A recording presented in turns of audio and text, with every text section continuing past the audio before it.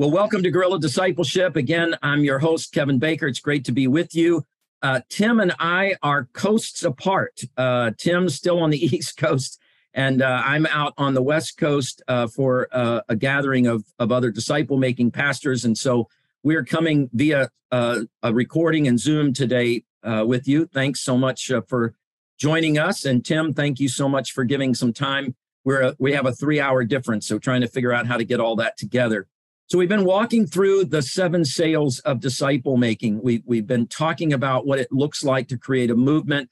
We've said that we've got to be focused on God's word. We focus on that primarily by reading it, obeying it, and sharing it. Then we talked about multiplying prayer. That means my prayer life is constantly increasing, and I'm getting others around me to increase their prayer time. Prayer is the secret sauce of movements. Prayer goes before everything that we do. Without prayer, all of our efforts are really meaningless. And so we need to continue to multiply prayer.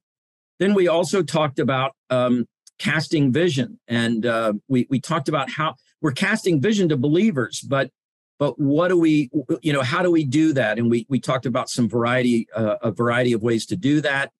Then last week, we talked about training believers and how do we actually train believers to feel like they're ready to be used of God, to be a disciple maker in the world, to be ready for spiritual conversations, to be spiritually obvious, not to be obnoxious. Today, we're going to talk about going out among people of the world, or as we say sometimes, going out among the lost, that is, people that are far from God. Now, I grew up in an era where, and maybe it was just me, but I don't think it was just me, where the primary thinking in the church was that we needed to get people converted. We need to help people to accept that Jesus is the truth, the way, the life, that we needed to help them come into a relationship with Jesus, and then we were going to disciple them. So discipleship, in my understanding for most of my ministry, was we did the majority of our disciple making happened through the church, in the church. Now, what didn't mean it was in the building, but it was, it was in small groups or wherever. So it could be happen, but you sort of wanted to get people into the church so that then they could grow in their understanding of Christ. Let me just see if, Tim, that's kind of where you, what your thinking is, and we'll compare and contrast where that is. How did you think about discipleship? Yeah, so thinking of discipleship differently pre-church planting was very similar to kind of that. I grew up in the church. My father's a pastor.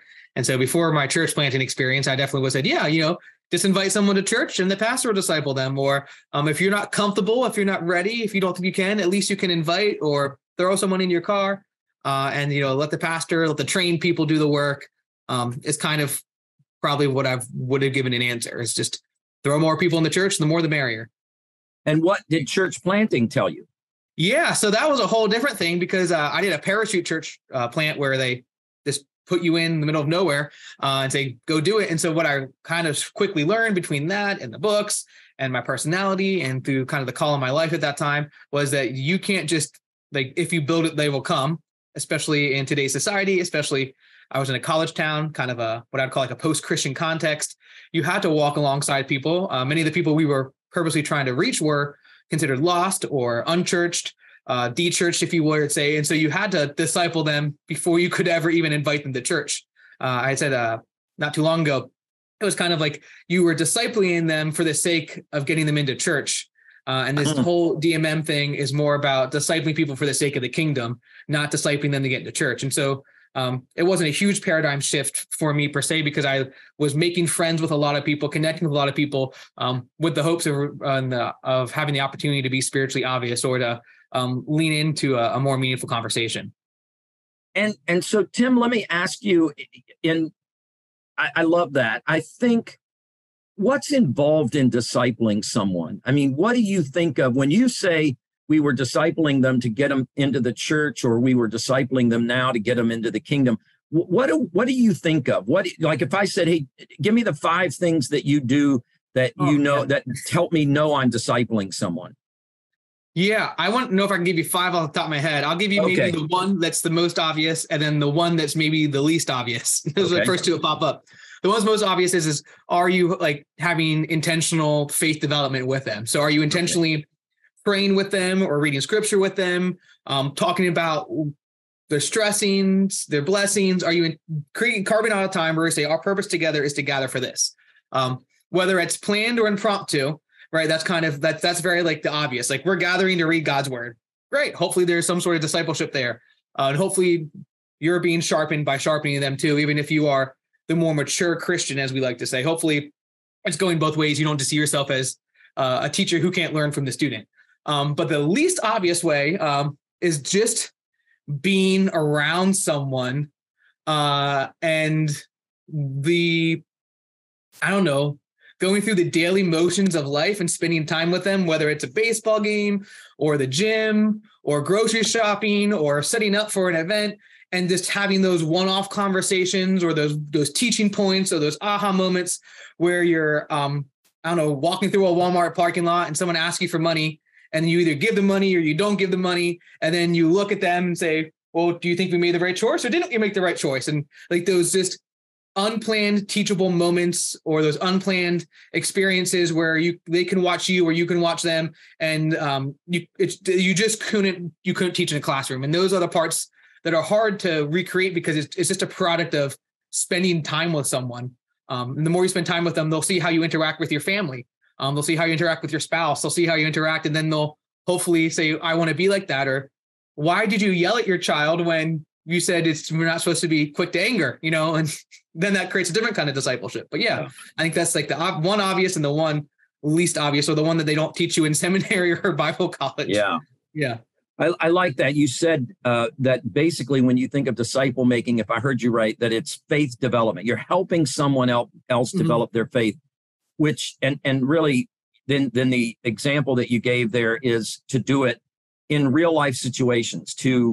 I think it's 1 Corinthians 11, verse 1. I can't remember. I mean, I'm not sure if my memory is right on this, where Paul says, follow me as I follow Christ. That whole idea that people need to see what discipleship looks like in a day-to-day context. Like I need to know. And that's the way we are taught. A lot of socialization happens that way, right? We just are around our parents. We figure out what's appropriate, what's not appropriate. We do something that's inappropriate and our parents go, don't say that or don't do that.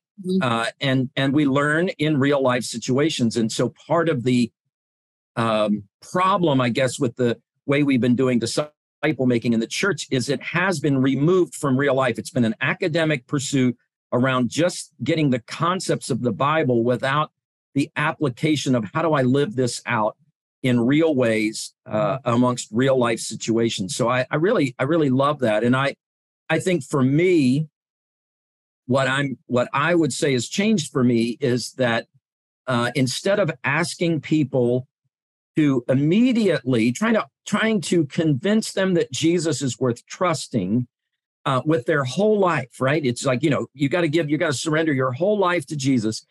That really needs to come as a process of trusting him in one thing at a time. I got a call today from one of my nieces who is struggling with several things. She started by talking about a personal struggle, and then she was talking about a struggle in a friend's life. And both struggles were massive and huge. And I think she called because she was struggling to understand where's God in the midst of this. How do I respond? In fact, at one point, I think her thought was, here's what I'm feeling. Are these feelings bad? Is this a bad thing that this is the way I'm thinking or this is the way I'm feeling?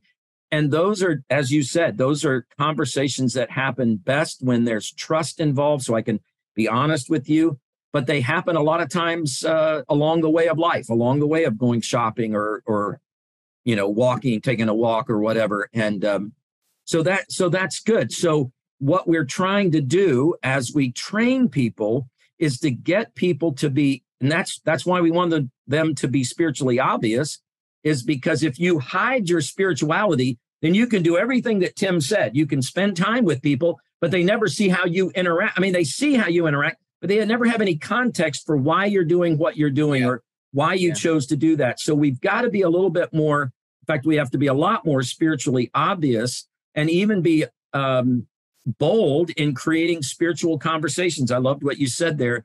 Hey, we were confronted by someone asking for money. What do you think we should do? Why? Let's talk about that. What's the right thing to do there? That is Jesus's model. It really was how he dealt with the disciples. They asked questions about, why did you not say that? Why? Who was, at fault, this man or his parents for his blindness? I mean, those were just everyday circumstances. So when we say that we're trying to get church people or believers, disciples who are already disciples to go out into the world, what are we asking them to do? My gut response, because this is kind of how we always do it, is I don't think we're asking people to necessarily on a regular or a daily basis to switch up your routine, but to switch up your attitude and intention of what you say and who you say it to and why you say it. So if you're someone who, I don't know, goes to the dentist every 6 months, or I don't know, that's not a good one, right? You're someone who maybe goes to the barber every month, right? Are you continuing to build upon the relationship you've already built with your barber once a month?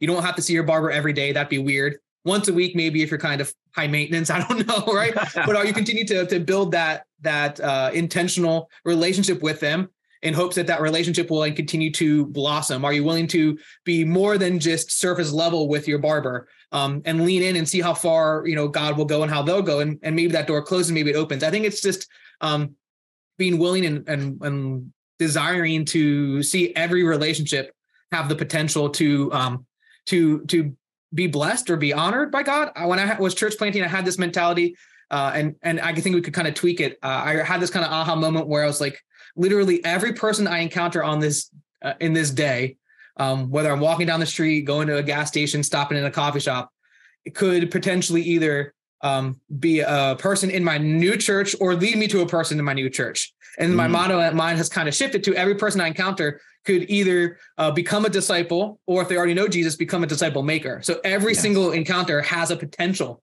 And it's kind of like that seed, that like little DNA. You don't know whether that little seed's going to grow into a giant like mustard bush, or it's going to be like a little tiny, like, I don't know, peony or marigold, right? And so you just continue to plant every little seed that you see in everyone, and see what seed grows in your time frame and in your care, and just, I don't know, see the potential in everyone, and not waste any opportunity. And I'm not saying you have to like pray with everyone or tell everyone Jesus loves them when you encounter them, but you still have to still be obvious, and I think doing it over time is more beneficial than these just one-offs. So I don't know, maybe that's just my first instinct. It's all over the place. I think what I want to draw out is what you didn't say. And I think what you didn't say is what most people hear, even when we don't say it. And that is, there was nothing in what Tim said that said, get a signboard and a bullhorn, right? He didn't say anything about standing on the corners. In fact, what I think I heard Tim say, and I completely agree with it, is there's not a lot that you have to do to adjust your schedule, or even what you do. It's more of a mindset shift. It's altering that. Instead of seeing all of my day as about me and my schedule and what I've got, about seeing every interaction that I have as the potential for a disciple-making experience.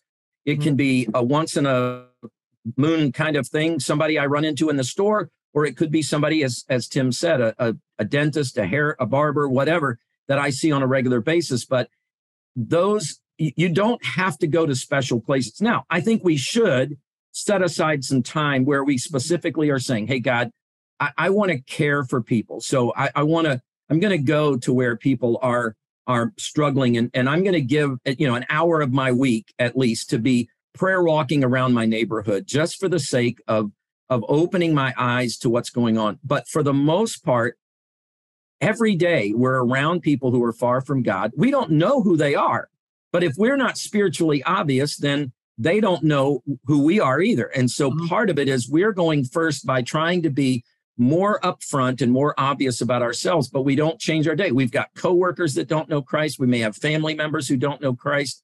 We may have carpool people on the metro. I mean, we're around them every day. So I just want to emphasize that most of us, I think here, oh my goodness, you're asking me to go on the street corner. No, we're asking you to live your life the way you've been living it. You're already out in the world, or at least most of us are. Let me just say, most of us are out in the world. Now, I will push back even on this myself and say, and I'm going to ask you about this, Tim. I have had people that I've done training with, and they're like, you know what? On a day-to-day basis, I don't have that much interaction with people. What would you say to those folks? I would say, do you have social media?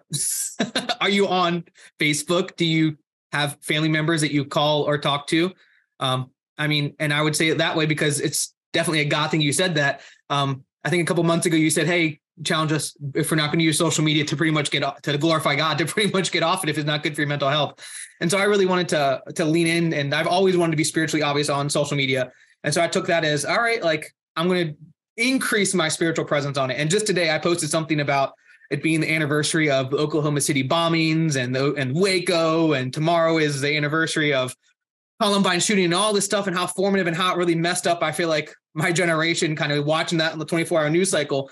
And at the end, I said, I posted a thing about real peace and who it comes from, and Jesus' quote about if you, I give you peace not of this world. And I said, hey, I don't have any anxiety or depression or any of this kind of stuff that most of my colleagues have, because my hope is in something other than greater than this world. If you need something, just message me. And I did that, kind of just out there. Hopefully someone read it, got a few likes. I don't do it for the likes. And literally I have a friend's brother from high school who reached out to me about an hour ago and said, can I talk to you about Jesus? So like, wow. Yeah. And so like, even if you don't encounter someone, we are so connected that you can just drop little breadcrumbs even through a phone call. I even heard, I think we had a realtor come up and share a disciple making story a couple months ago, and someone called them, and the person on the phone was kind of giving him an attitude or was really irritated. And I think it was Sherry who said it and said, hey, can I just like pray with you? It sounds like you're really struggling. And she's like, oh, sure. And it completely changed that person's day, I think it was. Yeah. So you still interact with people on the phone and family members and social media.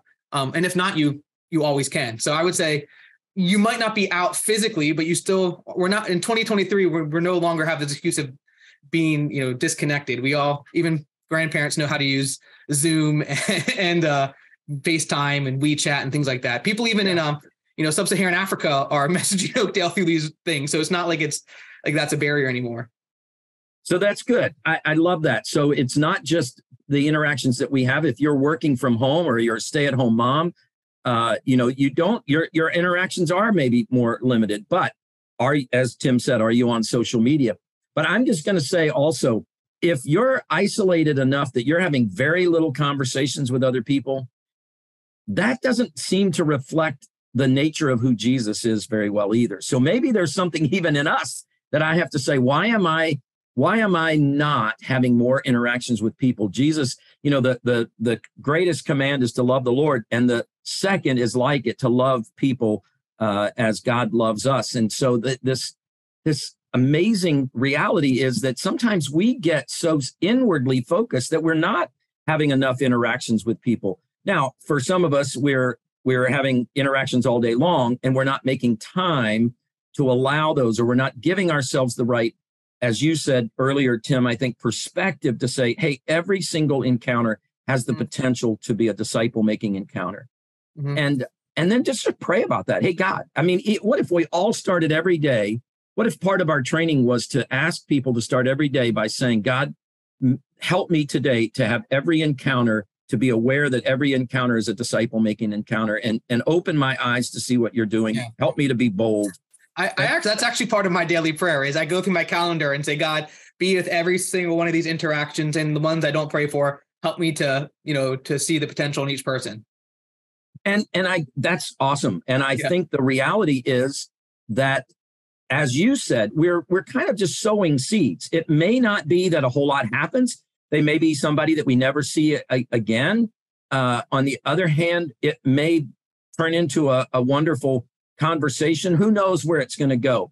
Our responsibility isn't so much in how it's going to go, but is in being available to be used of God in those situations. Would you agree with that? Yeah, definitely. Yeah.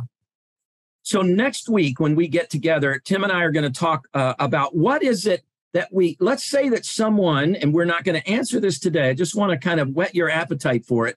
So we've talked about after we have trained people to be spiritually obvious, to figure out how to move conversations from casual to meaningful to spiritual, to offer prayer as a way to open doors, all of those things. We've now said, hey, begin to see everybody in your day. In other words, just see yourself as a sent person. Mm-hmm. See yourself that every day you're not in the world trying to earn a living only. You're a sent person by the power of God's Spirit and the love of God that's been revealed to us in Christ. You're a sent person into the world to be a disciple maker in every ordinary conversation. But what we're going to talk about next week is, let's say that someone really latches onto you, like what just happened with Tim today, where he used social media and then someone said, hey, can you talk with me about Jesus? Next week, Tim and I are going to give you an answer as to, or we're going to talk a little bit more about, what do you do next? What's the next step with someone who's like, I'm interested, help me, I want to talk more. That's where we're going to go. And Tim is probably going to have already had a chance to talk with his best friend's brother, or whoever this was, friend's brother. I call anyone who I met a good friend. So it's a friend from high school's brother, but I know him well. So okay, so we're going to find out how that goes. We'll ask Tim, if I can remember, what exactly he did, what were the next steps. But we want to talk about next steps, because I can guarantee you this: God has commanded us to be disciple makers. Therefore, God will open opportunities. You may think, oh, no one, I'll be rejected, nothing's going to happen. You're going to find that people are more spiritually hungry than you thought. How have you missed all of this all this time? Because people want to know more about what it's like to know, love, walk with, and feel the experience of knowing Jesus in their life. So we're gonna talk about that next week. Tim, do you want to add anything as we close? No, I'm as excited to see where this goes, because now we have like a week by week follow up of what could possibly happen. That was definitely God's perfect timing. If we were to record it earlier like we normally do, this message would have never happened. So praise God for that. This bi-coastal message is helping us out. So I think next week I'll be back in town, and Tim and I'll be back in the same room together. But Tim, thanks for connecting with me. Thank you all for being a part of Guerrilla Discipleship. Share this with a friend. Would you just send one link? Send a link, this link to someone, and who knows, maybe that's the only thing God's asking you to do right now, is to just link someone else into, if this is helping you. If it's not helping you, then obviously I wouldn't say send it to anyone. But if you're finding this helpful, interesting, invigorating in your own thinking, then please send this on. Just let somebody else know this is what you're listening to. As always, you can reach out to Tim and I for resources, help, or if you have questions, tparker@oakdale.church for Tim, kbaker@oakdale.church for me. Thank you for being here. God bless you. And we'll see you next week with some great stories from what's going on through Tim and his friend's brother. God bless you all.